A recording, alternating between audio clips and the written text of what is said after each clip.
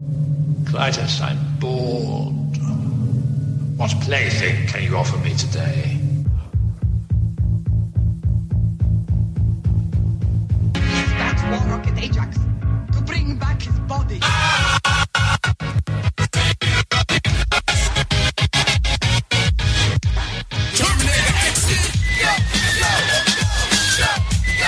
Hello, everybody, and welcome to a very special live to tape War Rocket Ajax, the internet's most explosive comic book and pop culture podcast. We are your hosts.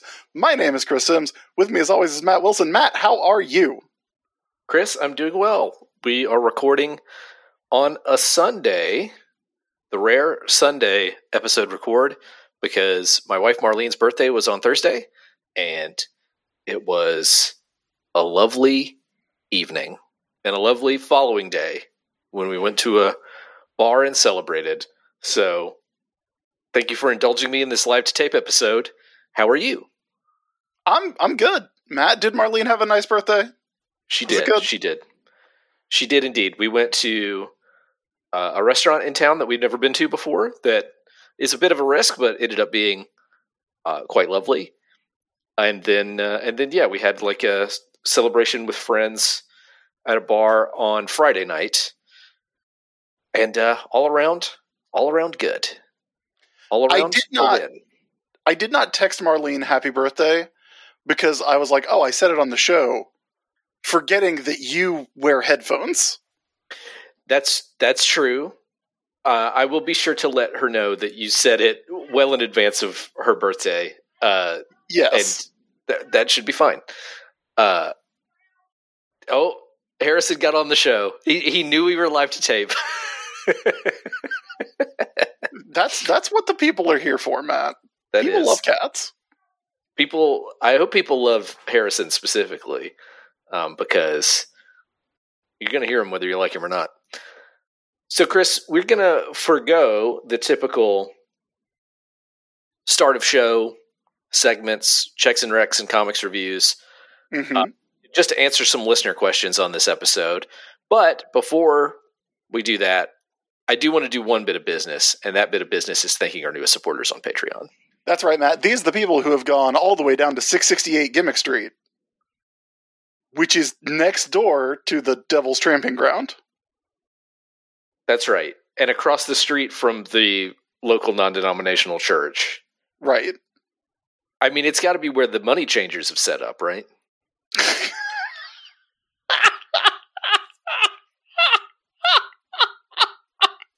Yeah, sure. Yeah, that's what's there. You know what? And you know what? We're cutting the bit there. Cutting the bit there. If you have some money that you'd like to change into happiness for Matt Wilson and Chris Sims, for you boys, then here's the best way to do that. Head over to patreon.com/WarRocketAjax. That's where you can kick in as little as $1 a month to help us keep the show going, help us keep doing everything that we do, and most importantly, help us pay those gimmicks they keep sending in the mail called bills. That's right, Chris. And you can help us out, just like Chris said, by going to patreon.com/WarRocketAjax and kicking in as little as $1 a month, just like Brandon. Thank you, Brandon. That's right. Brandon is our newest Patreon supporter. If you would like to be like Brandon, I don't know if I said Gregory Packnet on last week's episode or not, but Gregory Packnet is also a newish supporter, Chris. Well, thank you, Gregory. Thank you, Gregory. If you would like to be like either Gregory or Brandon and help us out, go to patreon.com/WarRocketAjax and do that. There are various rewards at various levels, including line stepping privileges for our segments, such as Every Story Ever and Thursday Night Raw. You can also get ad-free episodes of everything that we do, no matter what level of the Patreon you're at. As long as you're backing us to some level, $1 and up, you get ad-free episodes of everything in a special feed that's just for you. You can also get bonus content, bonus audio that we record, outtakes from the show that I cut out and put on Patreon exclusively. Writing that Chris and I do, all of that is at that level of the Patreon. There's also physical rewards. We got early designs for our 2024 t-shirt, which is going to be very fun. It's going to rule. So if any of that sounds interesting to you, like something you would be into, head over to Patreon and help us out. If you can't help us out on Patreon, which we understand, there are reasons why you can't do that. You can help us out in other ways, namely leaving a 5-star review on the podcasting app that you use, whether that's Apple Podcasts or Google Play, or I guess it's called Google Podcasts now, or Spotify, wherever it is that you get your podcasts. Or you can just spread the word about the show on social media or when you see your friends in person. All right, Chris, with that, it's time for some listener questions. Let's do it. Now dig this, Matt. Y'all know I love stationery. Y'all know I love to take notes. I love to write. I love to write on paper. I love to write in notebooks. Matt, what'd you get me for Christmas this year? I got you notebooks and pens and organizers. Correct. I love it. And I find that it genuinely helps me remember things better as opposed to typing them or like putting them on a text file or whatever. Actually writing something down physically helps me a lot. It helps me organize my thoughts. It helps me get my work done. And ever since I got my new iPad and I got the Apple Pencil with it, I have been doing that on there, and that's great. The only problem I've had with it, it doesn't quite feel like writing on paper, which is a feeling I like. We have the solution to that problem. That's right. Paper-like, as I mentioned at the top of the show, it's a screen protector for your iPad. It uses a proprietary technology called nanodots. With those nanodots, you feel the natural resistance of paper on your iPad screen. It is a paper-like feeling on your iPad.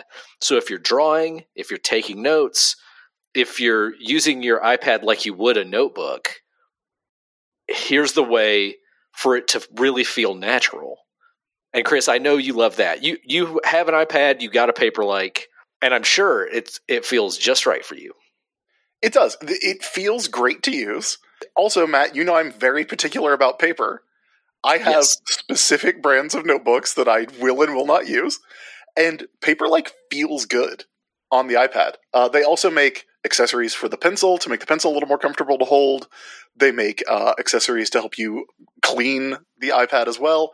They've got it all. The ability to handwrite notes in a digital form is great to begin with, but getting that extra tactile feeling that makes me happy while I do it, that gives me that little dopamine, that little serotonin burst that I like to have, is fantastic. The latest version of the Paperlike is manufactured in Switzerland using high-quality plastic foils designed for maximum picture clarity. You're not going to lose any of the definition of your iPad screen if you put a Paperlike on there.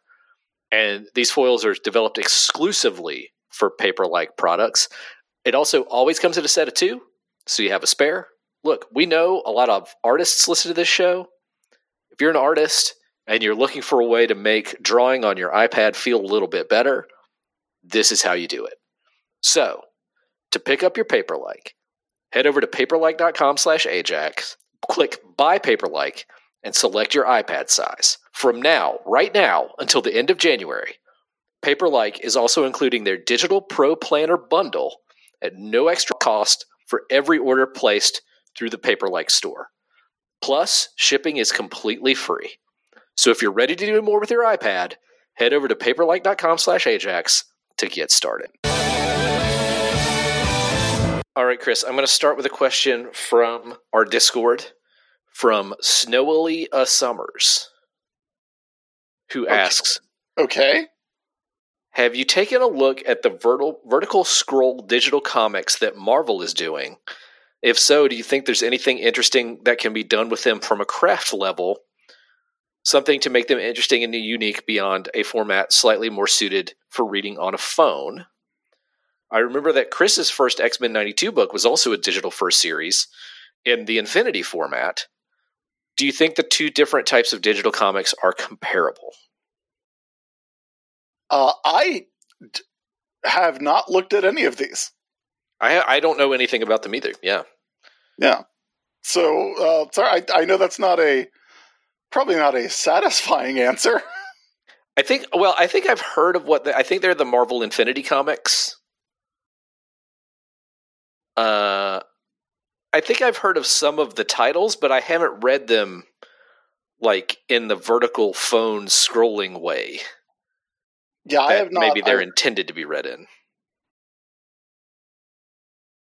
Yeah, but I mean, like, I do think there's a lot of potential for things like that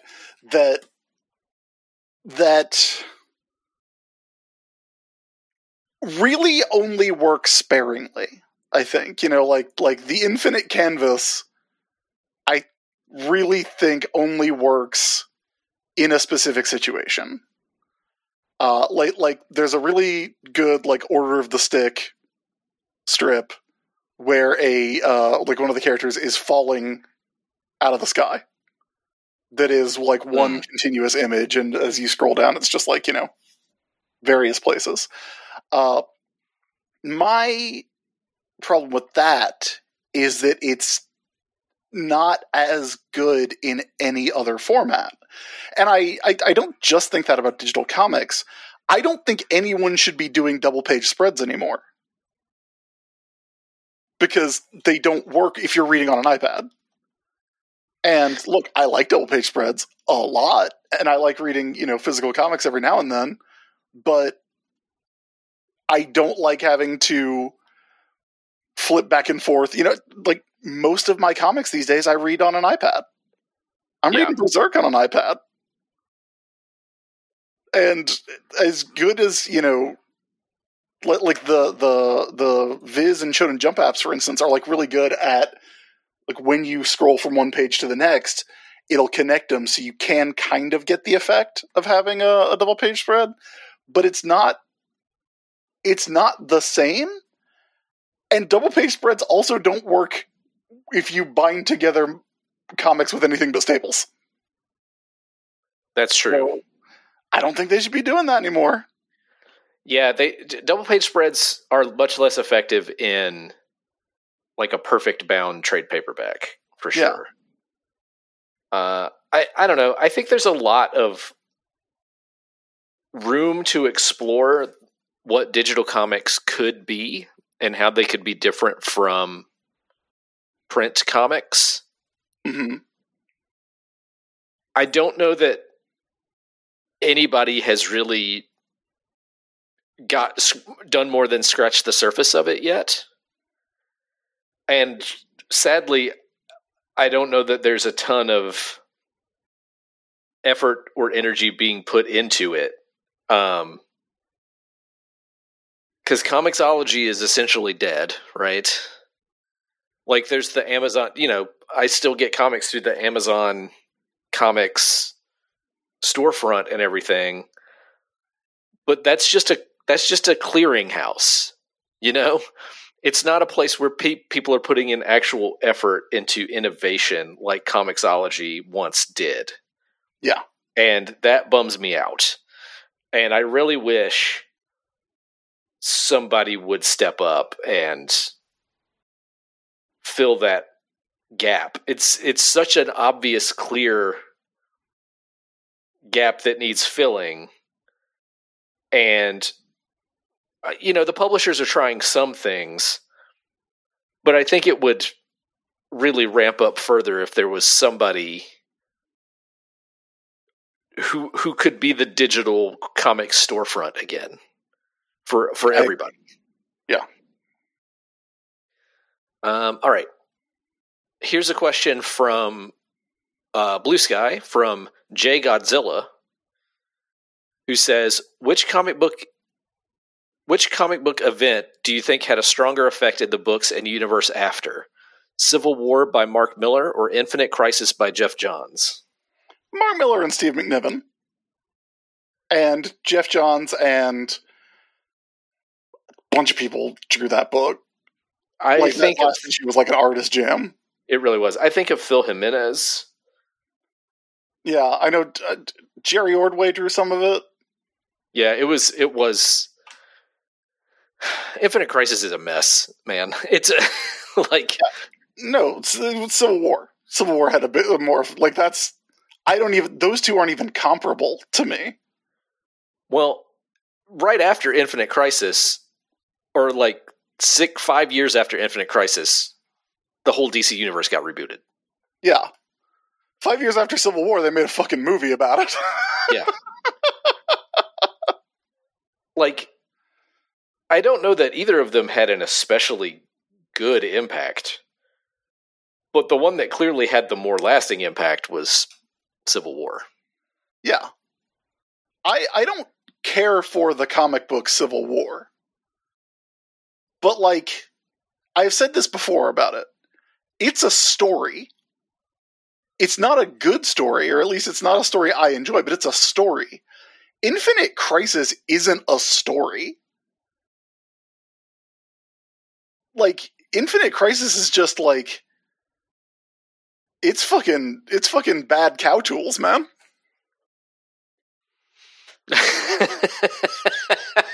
Cow tools is bad at Infinite Crisis. Like, nobody remembers Bane killing Judo Master, you know? Yeah. Is that the one where, like, his head gets punched off? No, Bane breaks Judo Master's back in one panel, because, you know, Bane breaks people's backs. Right, yeah. Like, that's what he does. Do you get it? The death Matt, do you get it? I do, I get it. The death Matt, I most... do you get it, though? Because he did that before. In another comic that you might have read. I do get it. Okay, but do you get it? The death I remember most from Infinite Crisis is somebody just gets their like head punched all the way through. Psycho Pirate? It's Psycho Pirate, yes. Psycho Pirate, yeah.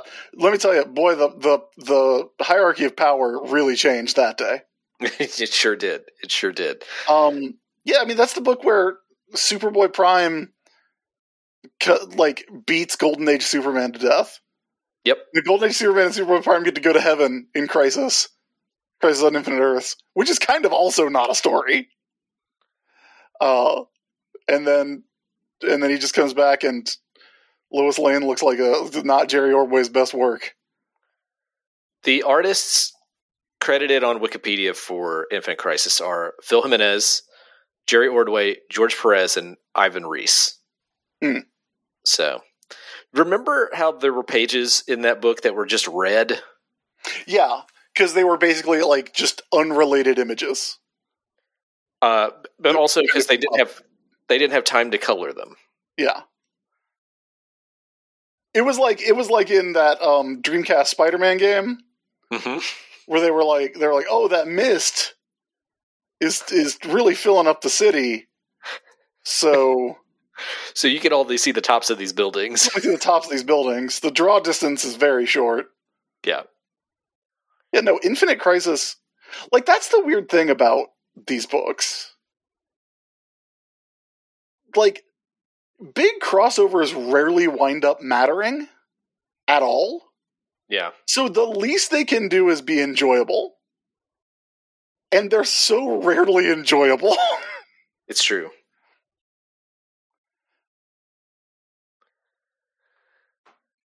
Okay, here's our next question. It is from Stone Cold HCC, an account that exists only to ask questions on More Rocket Ajax. Wow, getting that one out of the way early this time, huh? How come it's worse to say asshole than just ass? I think like the more specific you get about a body part, the worse it is. I don't want to... how much of this do I actually want to say? Live to tape, Matt. Yeah. You're not cutting anything out. The whole ass can be desirable. The asshole is nasty. I mean, I don't want to say this, Matt, but like, you know, there's people out there who think the asshole is desirable. Yeah, who would be into the beehole. That's what I think is funny, Stone Cold HCC. If you say beehole and a-hole, that's the same thing. They are the same thing. Yes. Like, oh, you're being a real a-hole. Oh, you're being a real beehole. That's the same thing that you're being. Same kind of hole. Same hole. And a doesn't necessarily have to mean ass. It could mean anus. Which is that hole. Which is that hole. So you don't say a hole, you just say a. Yeah, but if you're saying you're being an A, that means that, like, that sounds like it means, like, you're giving me a good grade. Fair point. Yeah. Stone Cold, I hope that helped. It almost certainly didn't, but I don't know if that was the point. David Wynn on Blue Sky with a CC to Jay Edidin says, what is the appeal of Omega Red?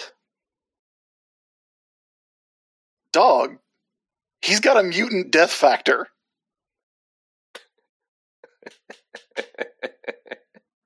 He's got whips for hands. We've talked about this before, Matt, you and I. There is something so delightful to me about the phrases that are utter, absolute nonsense that we accept. Yes. As superhero fans. Yes. Mutant Death Factor is a big one. Yeah, well, because it's a secondary one. Because that very clearly, not to second guess Jim Lee, but like, you don't get Mutant Death Factor unless Mutant Healing Factor is a thing. Right. Healing Factor means nothing. But also, death is not the opposite of healing. It should be a mutant hurting factor. That's talking like a real citizen of Morocco right now. Comics catch up this week, everybody. But yeah, like, he has a mutant death factor, whips for hands, pretty cool design. He shows up, the first appearance, first time you ever see him in the comic, is full dick's out. I mean, it's not his full dick. I mean, there's like, he's naked, I guess I should say. You don't see Omega Red hanging hog. You don't see Omega Red's Omega Head. I got one. Oh, Omega Head's good. I'm sorry, I didn't mean to step on it. It's okay, go ahead. Omega Head's good. I was going to say Omega Purple. I was thinking, I had that thought. I was trying to think of another Greek letter that would be funny, but Omega Red's Iota Red? That's pretty good. Unfortunately, like, being on the internet has kind of ruined all Greek letters. You ain't kidding. That plus COVID, Greek letters, forget them. Get them out of here. I don't want to hear them anymore. Jeremy Whitley had some, back when I was still on Twitter, Jeremy Whitley had some very funny tweets about the COVID variants. Mm-hmm.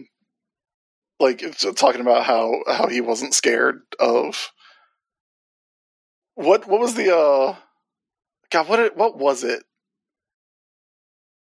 Delta? He was like, it wasn't Delta. It was like,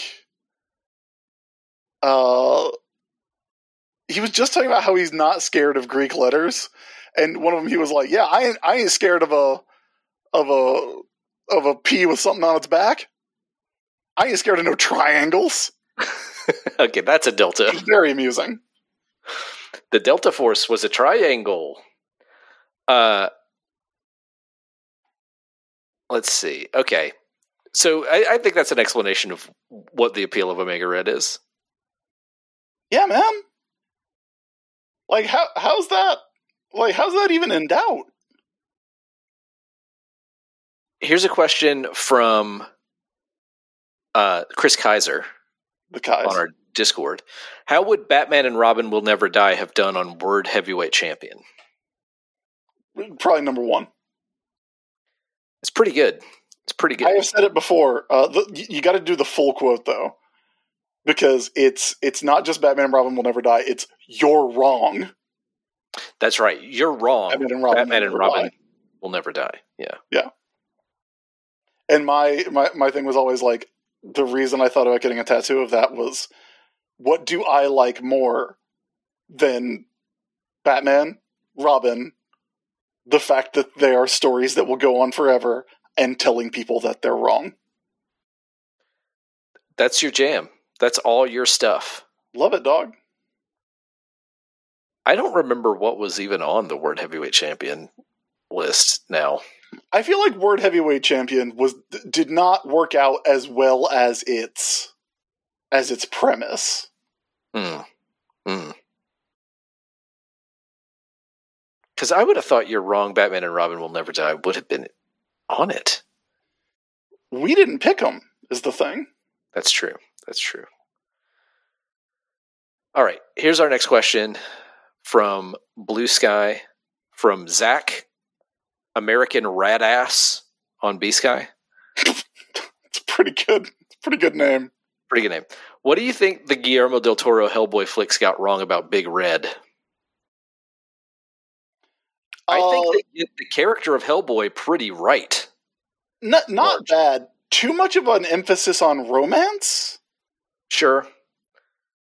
Because I never thought that like Hellboy Liz Sherman was like a real driving force of that story.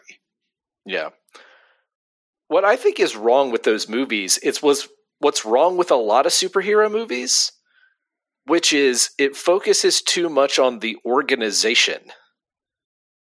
Like, those Hellboy movies are all about BPRD. And Hellboy working for BPRD and sort of like, I don't know, the hierarchy and organizational makeup of that entity. When in the Hellboy comics, BPRD is just a means to an end. It's not. I can see why they would want to do that though, because like BPRD is kind of it's its own extant franchise, and it also has a lot of really good characters in it. Yeah, sure, yeah, and it's a way to add more characters to the movie. But Hellboy, if you're making a movie about Hellboy based on the comics, focus on Hellboy. You know, like those comics are largely just about Hellboy. Like, if there's a BPRD element of it, it's minimal, generally.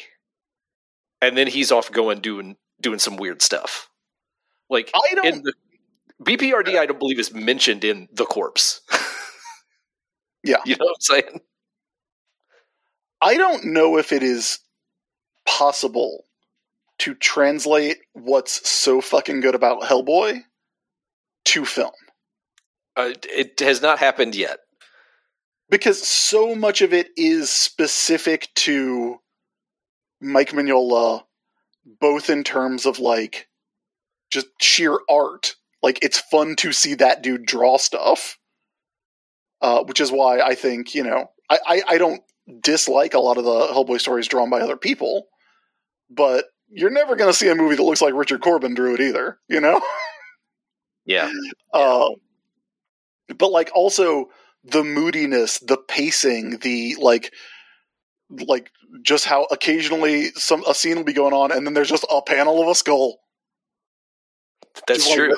Like, and that works in page composition the way that cutting to a panel of a skull wouldn't. I think there is a way for a movie to be as moody as Hellboy comics, but there hasn't been one. Yeah, but I think if you focus on trying to recreate it visually, you just get like Sin City, the movie.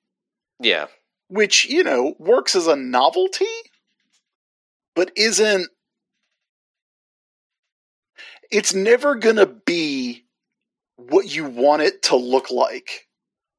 unless they did like a full big budget Spider-Verse style like Hellboy movie. Animated. Which I think would be a tough sell, because again, I don't know if it would even work in motion. So much of it is about, like, I've been thinking about this a lot with Berserk, too, as I've been reading more of it, and so much of Berserk is about what moments Mira chooses to show. Yeah, that's fair. Like, what gets a small panel, what gets a big panel? You know, if you're... Yeah. I think that's a challenge that a lot of art-driven comics face when you're translating them to television or to movies. All shots in a movie are the same size. They can be at a different distance, but they're all the same size. You can't... And if you divide the screen, that's a gimmick that is distracting in a way that, like, panel size is not. Yeah.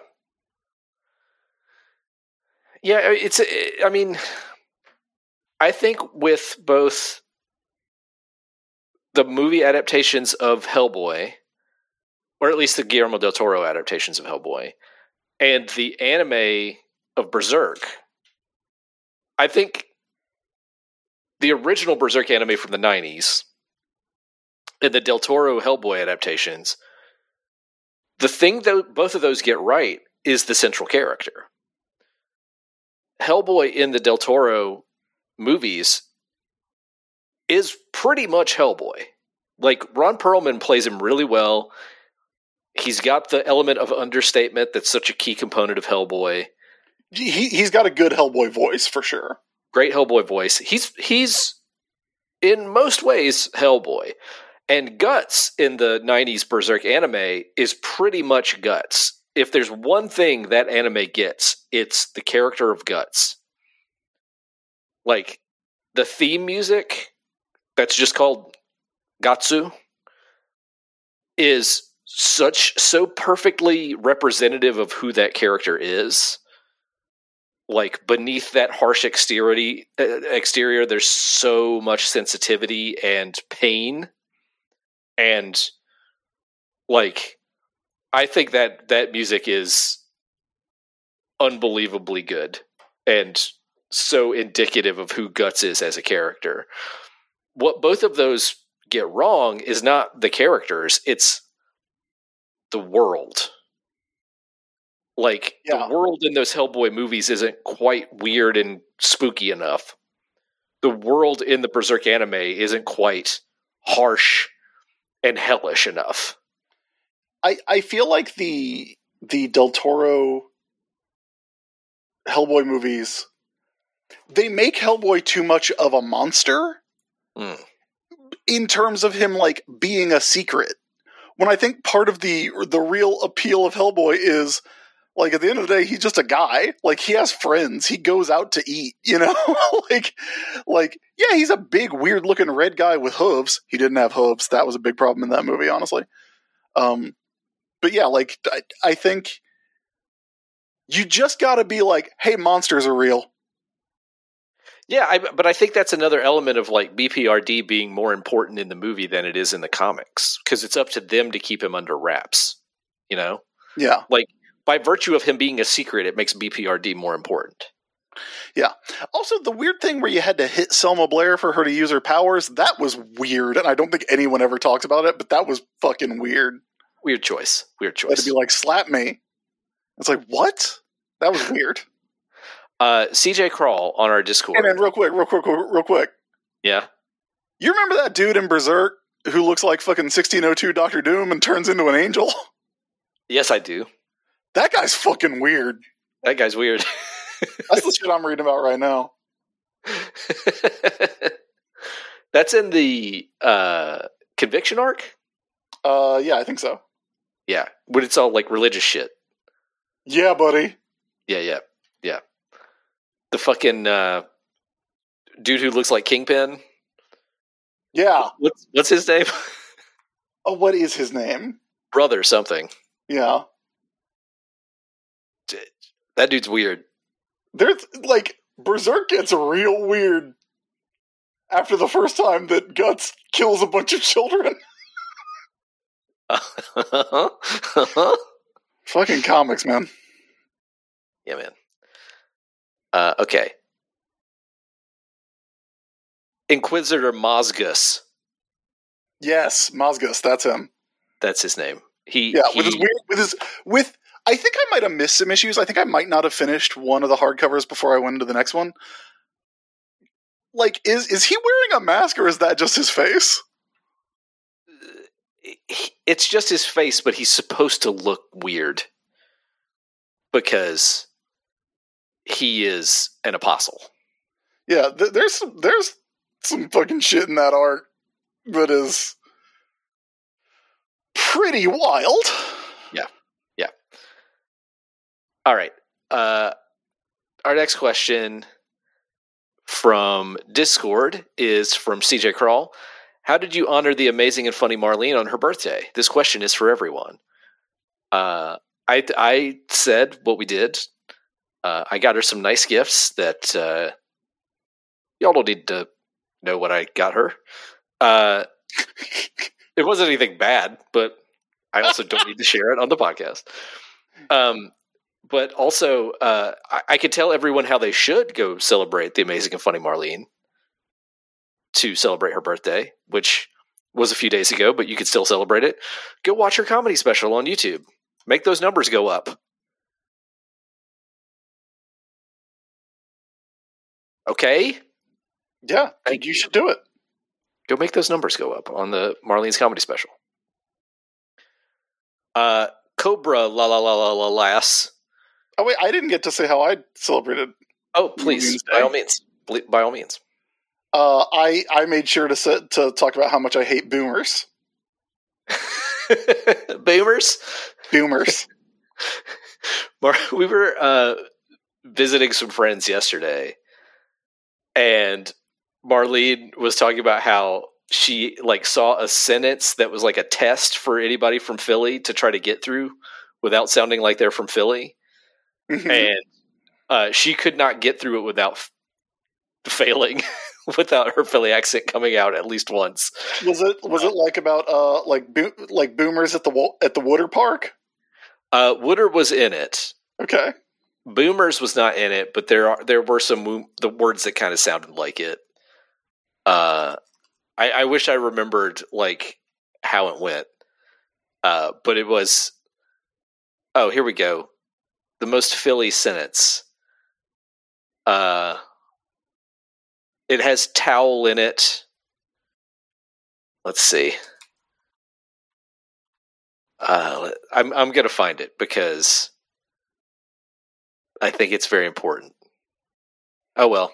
There's honestly not much that's funnier to me than when someone I think of as not having an accent, mm-hmm. the accent slips in.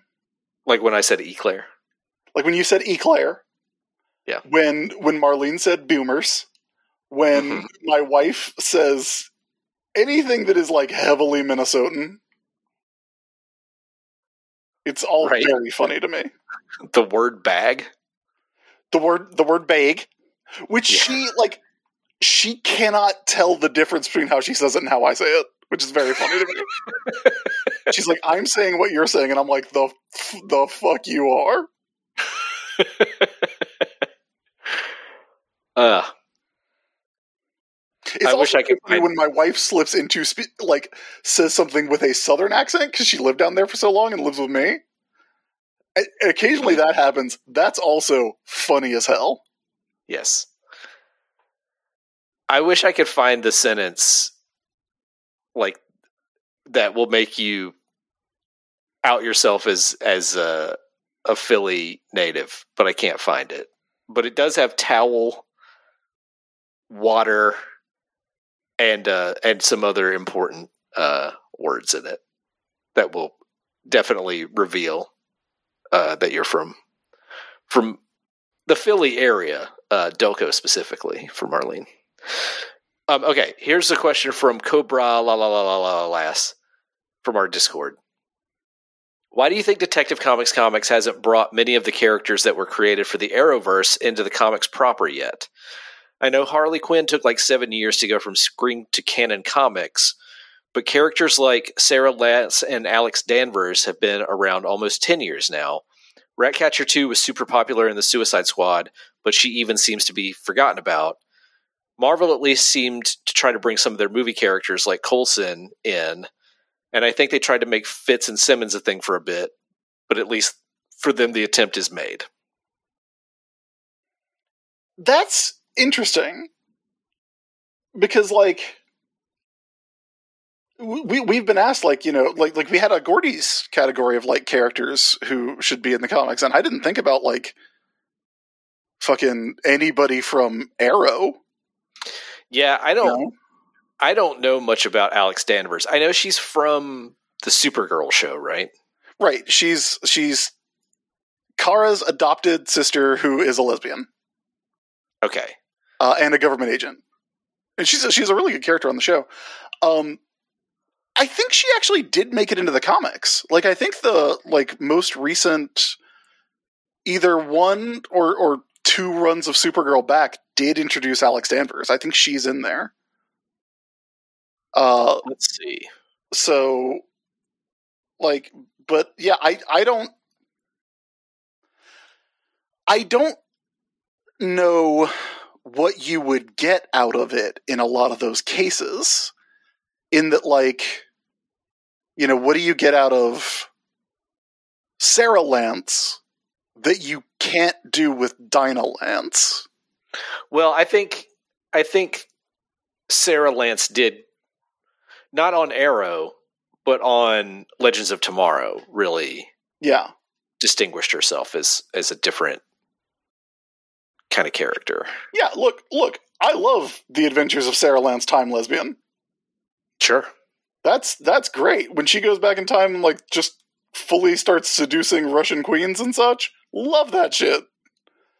But also, like, what do you get from Phil Coulson? You know? I mean, not much, yeah. I've written a comic with Phil Coulson in it, and it's like, ain't nothing in there that Gabe Jones could have done. You know? Like, there's characters that exist to fill these roles already, and it's... I honestly don't know. I think this is maybe a function of comics being a medium I prefer more than television and movies. But I'm always going to prefer when the character whose job that already is doing that job. Like, I've also written a story with Nick Fury Jr. in it. Nick Fury's son, Nick Fury. Uh-huh. And I just think that's weird to have a character who is Nick Fury, but there is a different Nick Fury that's been around longer. As opposed to just saying, like, oh, that's what Nick Fury looks like in the movies, and this is what Nick Fury looks like in the comics. You know? Right. Which I feel like makes it sound like I'm like, I mean, yeah, you can have black characters. If, you know, but, like, just, you know, don't shove them down my throat. And it's not that. It's just, you know, it's just weird to have, it's just weird to me. Hopefully you know what I mean. I think in the case of Alex Danvers, you kind of need Supergirl to be Linda Danvers to introduce her. Well, to be Kara Danvers in that case. Well, yes. With Kara Danvers on the TV show, the problem is Kara Danvers on the TV show is multiple versions of Supergirl merged together. Yeah. And in comics, all of those versions of Supergirl are separate from each other. Yeah. And so Kara Zor-El in comics is not Kara Danvers from the Supergirl TV show. And Linda Danvers is not Kara Danvers from the Supergirl TV show. Kara Danvers is like a weird combination of both of them. And so for me, that's where it makes it hard to bring in her sister, her like adoptive sister, who has the last name Danvers. Yeah. I'm almost certain they brought her in, though. Because what it is like when you are consciously making the choice, which you do in the TV shows and the movies, to kind of like pick what you want from various versions of the characters, that gives you a little more freedom to add stuff like that. So it mainly, like, it sometimes requires rebooting a universe to bring characters like that in. That's true. With like a Coulson or like Dig, you can just be like, oh, this guy is just, like a member of an organization or someone who's around now. With a sister, it's slightly more complicated. Right. It's hard to retroactively fit that character in. Yeah. If they already are supposed to have had that relationship. Yeah. But like, sometimes when Marvel has tried it, it's worked, and sometimes it has absolutely not. Like you gave the Nick Fury example. Like, I don't know. I think Sarah Lance could fit in DC Comics right now. Like, but that's another thing where it's like Dinah Lance in comics is Dinah Sarah Lance, right? I don't. She's Dinah Laurel Lance. Dinah Laurel Lance. Oh, that's right. Black Canary is also like fucking weird because Black Canary was an Earth 2 character who became an Earth 1 character who post-crisis became 2 characters, one of whom was the other's daughter. Right. And so went from being like the oldest member of the Justice League, if you were paying attention, to the youngest member of the Justice League. What confused me, I think, is that on the Arrow TV show, they didn't call her Dinah, they called her Laurel. That's also weird. Why did they do that? That show was ashamed of comics for the first several seasons. Yeah. Yeah, they should put Sarah Lance in comics. Like, just make White Canary a character. Because, like, on Arrow, she was just another backup Black Canary.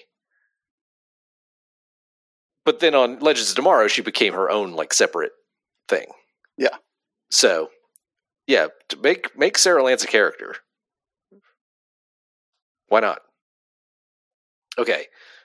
Here's another question from Blue Sky. Who are the characters who were the most never getting over who have actually gotten over? I was about to say, in the case of Ratcatcher 2, in that last question, Ratcatcher 2 ain't going to get over because Ratcatcher 1 never got over, bud. Yeah, that's right. There's no need to bring in a new Ratcatcher. We barely used the one we had. I mean, I think it might be more possible for Ratcatcher 2 to get over than Ratcatcher 1 did. Oh, I agree. But I take your point.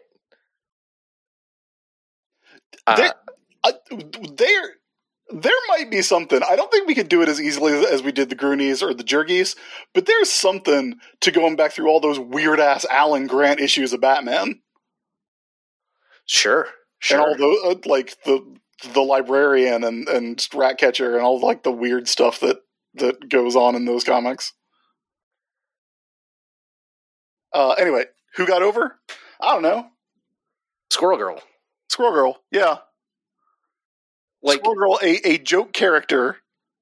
A former Mort of the Month in Wizard Magazine. Boy, do not get me started on the dang Morts of the Month, Matt. She got over, though. Squirrel Girl got over. Squirrel Girl in one of the best runs of comics of all time. Yeah. I think that is the best example, the number one example of a joke C-list character who got over. Yeah. Which I think because I think it's easier to do that with a character who is an intentional joke than a character who is supposed to be cool. Oh, for sure. Yeah. Like, Typeface ain't never getting over. Yeah. Onomatopoeia ain't never getting over.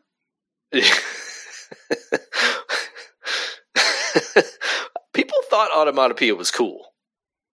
They sure did. They were wrong. They sure did. All right, we only have time for a couple more questions. Here's one from Tales to Enrage on our Discord. Let's say DC/Marvel buy Valiant in 1996. Which characters do you think they try to get over, and which ones actually stick around? They fully... Okay, DC or Marvel? Because I think the answer is different. Or is it just Marvel? Well, he said DC or Marvel. I think of the two, Marvel is the more likely to absorb Valiant. Yes, absolutely. But in the question, it's an either-or proposition. Okay, if it's Marvel, absolutely Exo Manowar gets over. Exo Manowar gets pushed to the moon. Yeah. Because he's what if Iron Man was Conan the Barbarian? That's true. What if Conan was Iron Man? So we get, like, Armor Wars 4 with fucking Exo Manowar. That makes sense. I think they try to get Ninjak over, but I don't think it happens. I think Marvel would love Shadow Man. Probably. Because Shadow Man feels like a Marvel character, honestly. Yeah, because, I mean, they talk about Aerosmith a lot in Marvel Comics.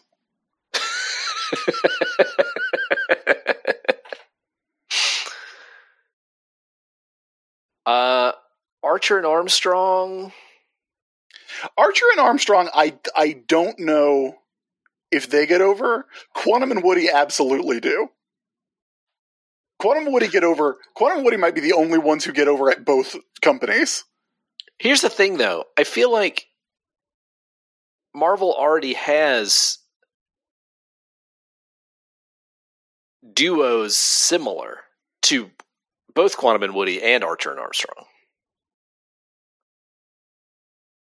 But I think you're right. Who's similar to Quantum and Woody? Power Man and Iron Fist? Yeah. See, I think there's a different dynamic. There's a different dynamic, but I don't know. I think Quantum and Woody is more likely to get over than Archer and Armstrong. I think you are right about that. I think what happened, like, it is fully dependent on Priest staying on that book. Sure. Yeah. But Quantum and Woody get over. Absolutely. Like, Quantum and Woody are like there is a Heroes for Hire book in that universe that has Quantum, Woody, Power Man, Iron Fist, Archer, and Armstrong in it. Mm-hmm. I don't think Harbinger as a team gets over at all. Absolutely not. No. I don't think they get over in DC or Marvel because they're too much like teams both publishers already have. Yeah. At DC, does Bloodshot get over? Bloodshot gets over at Marvel, does not get over at DC. I think it's the other way around. Really? Yeah, because he's too similar to the Punisher. But DC doesn't really have a Punisher. So you think he becomes like that character in the DC universe? Yeah. He does kind of feel like a very DC Comics, like, part of, like Suicide Squad type character. You might be right. I might be wrong about that one. I'm willing to admit I'm wrong about that. Eternal Warrior? Does Eternal Warrior get over? Eternal Warrior at both companies is the villain of a crossover. That's a good call. Yeah. That absolutely happens. Do we count any of the characters that, like, didn't come over and went to Acclaim Comics, like Magnus? Like all the former Gold Key characters? Yeah. Magnus, Solar. none of those, like those characters are, like, you remember The Law, Matt? Yeah. You remember how The Law was all the Charlton characters, that they were like, we're going to put all the Charlton characters in the book, it's going to be just as good as Watchmen? I remember. I don't know if that was the thought process, but they were like, yeah, Chuck Dixon's Watchmen, it's going to happen. Yep. That would be what happens to those characters if they were at DC. Turok is in that category too. Yeah. Yeah, I ain't getting over. I think we've gone through them all. Yeah. Geomancer? Geomancer, I don't think... It's just not an exciting name. You know? Yeah. At DC, they don't get over. But in 1998, there's an 18-issue series of Archer and Armstrong that's by, like Tom Pyre and Bart Sears. No, Tom Pyre and Barry Kitson. That's really good, but nobody read it. Oh, you know who I forgot? Dr. Mirage. But Dr. Mirage doesn't get over. Dr. Mirage doesn't get over. Because that's another case of there are too many characters in Marvel and DC both who already do the same thing. Shadow Man? Okay. Depending on how they go with Shadow Man... I said Shadow Man gets over at Marvel. Yeah. I think Shadow Man either gets at DC, gets like a Chuck Dixon 4-issue miniseries that nobody likes or cares about. Mm-hmm. Or gets like a Hitman or Starman style run where it's like very auteur driven. I think at DC that absolutely happens. In 1996, nailed it. That's what happens to Shadow Man. Yeah. Because Shadow Man gets a Vertigo series. Or Shadow Man gets a Vertigo series, yeah. Because Shadow Man feels like exactly the type of weirdo comic that DC would turn into a Vertigo series. Yeah. It absolutely feels like oh, this is the Garth Ennis book that happens instead of Hitman, right? Yeah. Yeah. I think that's on point. John Ostrander and Tom Mandrake's Shadow Man. If it's in the DCU, it's Ostrander and Mandrake, 100%. If it's in Vertigo, it's John Wagner and Alan Grant co-writing with Carlos Ezquerra art. And it's like weird as shit. Yeah, I like it. No. Pat Mills. It's Pat Mills. Okay. Pat Mills. All right, it's Pat Mills. Renegade Dope Dog, true name, wants to know, should Zorro have a mustache? Yes. Asked and answered. Like, of course. What? Of course. Should Batman have pointy ears? Boss Dog at the Gates of Hell, Patrick O'Duffy, wants to know, why did you give me this nickname anyway? It's because I like him. If we really wanted to be a little bit shitty about it, I think the answer would be because you're the boss dog. Here's who's the boss dog to me. Prior to it being Patrick O'Duffy, this is true. There are certain celebrities that I refer to by specific names when they show up. Like when Adrian Brody is in something and I'm like, that's my boy Adrian Brody. The boss dog was Jeffrey Wright. Because Jeffrey Wright, he's the boss dog. Uh-huh. I gave Patrick that nickname because I like him. Because I like him as much as I like Jeffrey Wright. That's why. He's a good guy. It's fully affectionate.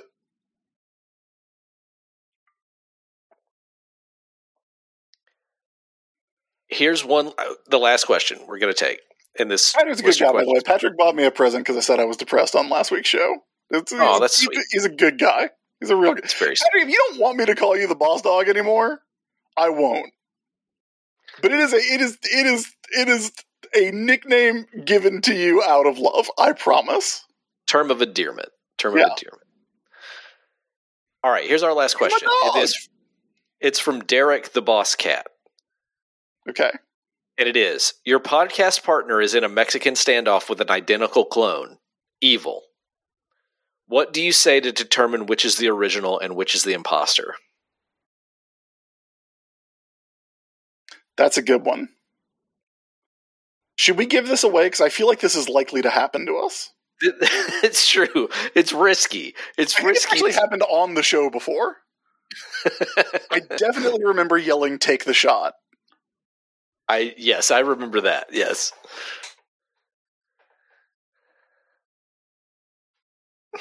Okay. What do I ask you to say to know that you're the real you? And that your clone is the clone? So this is a good question. This is a real good question. All right. I think I know what I do. I know what I would do. Because this is something we haven't really talked about on the show. So I know what I would do. All right. Do you want me to say mine first? Yeah. Yeah. All right.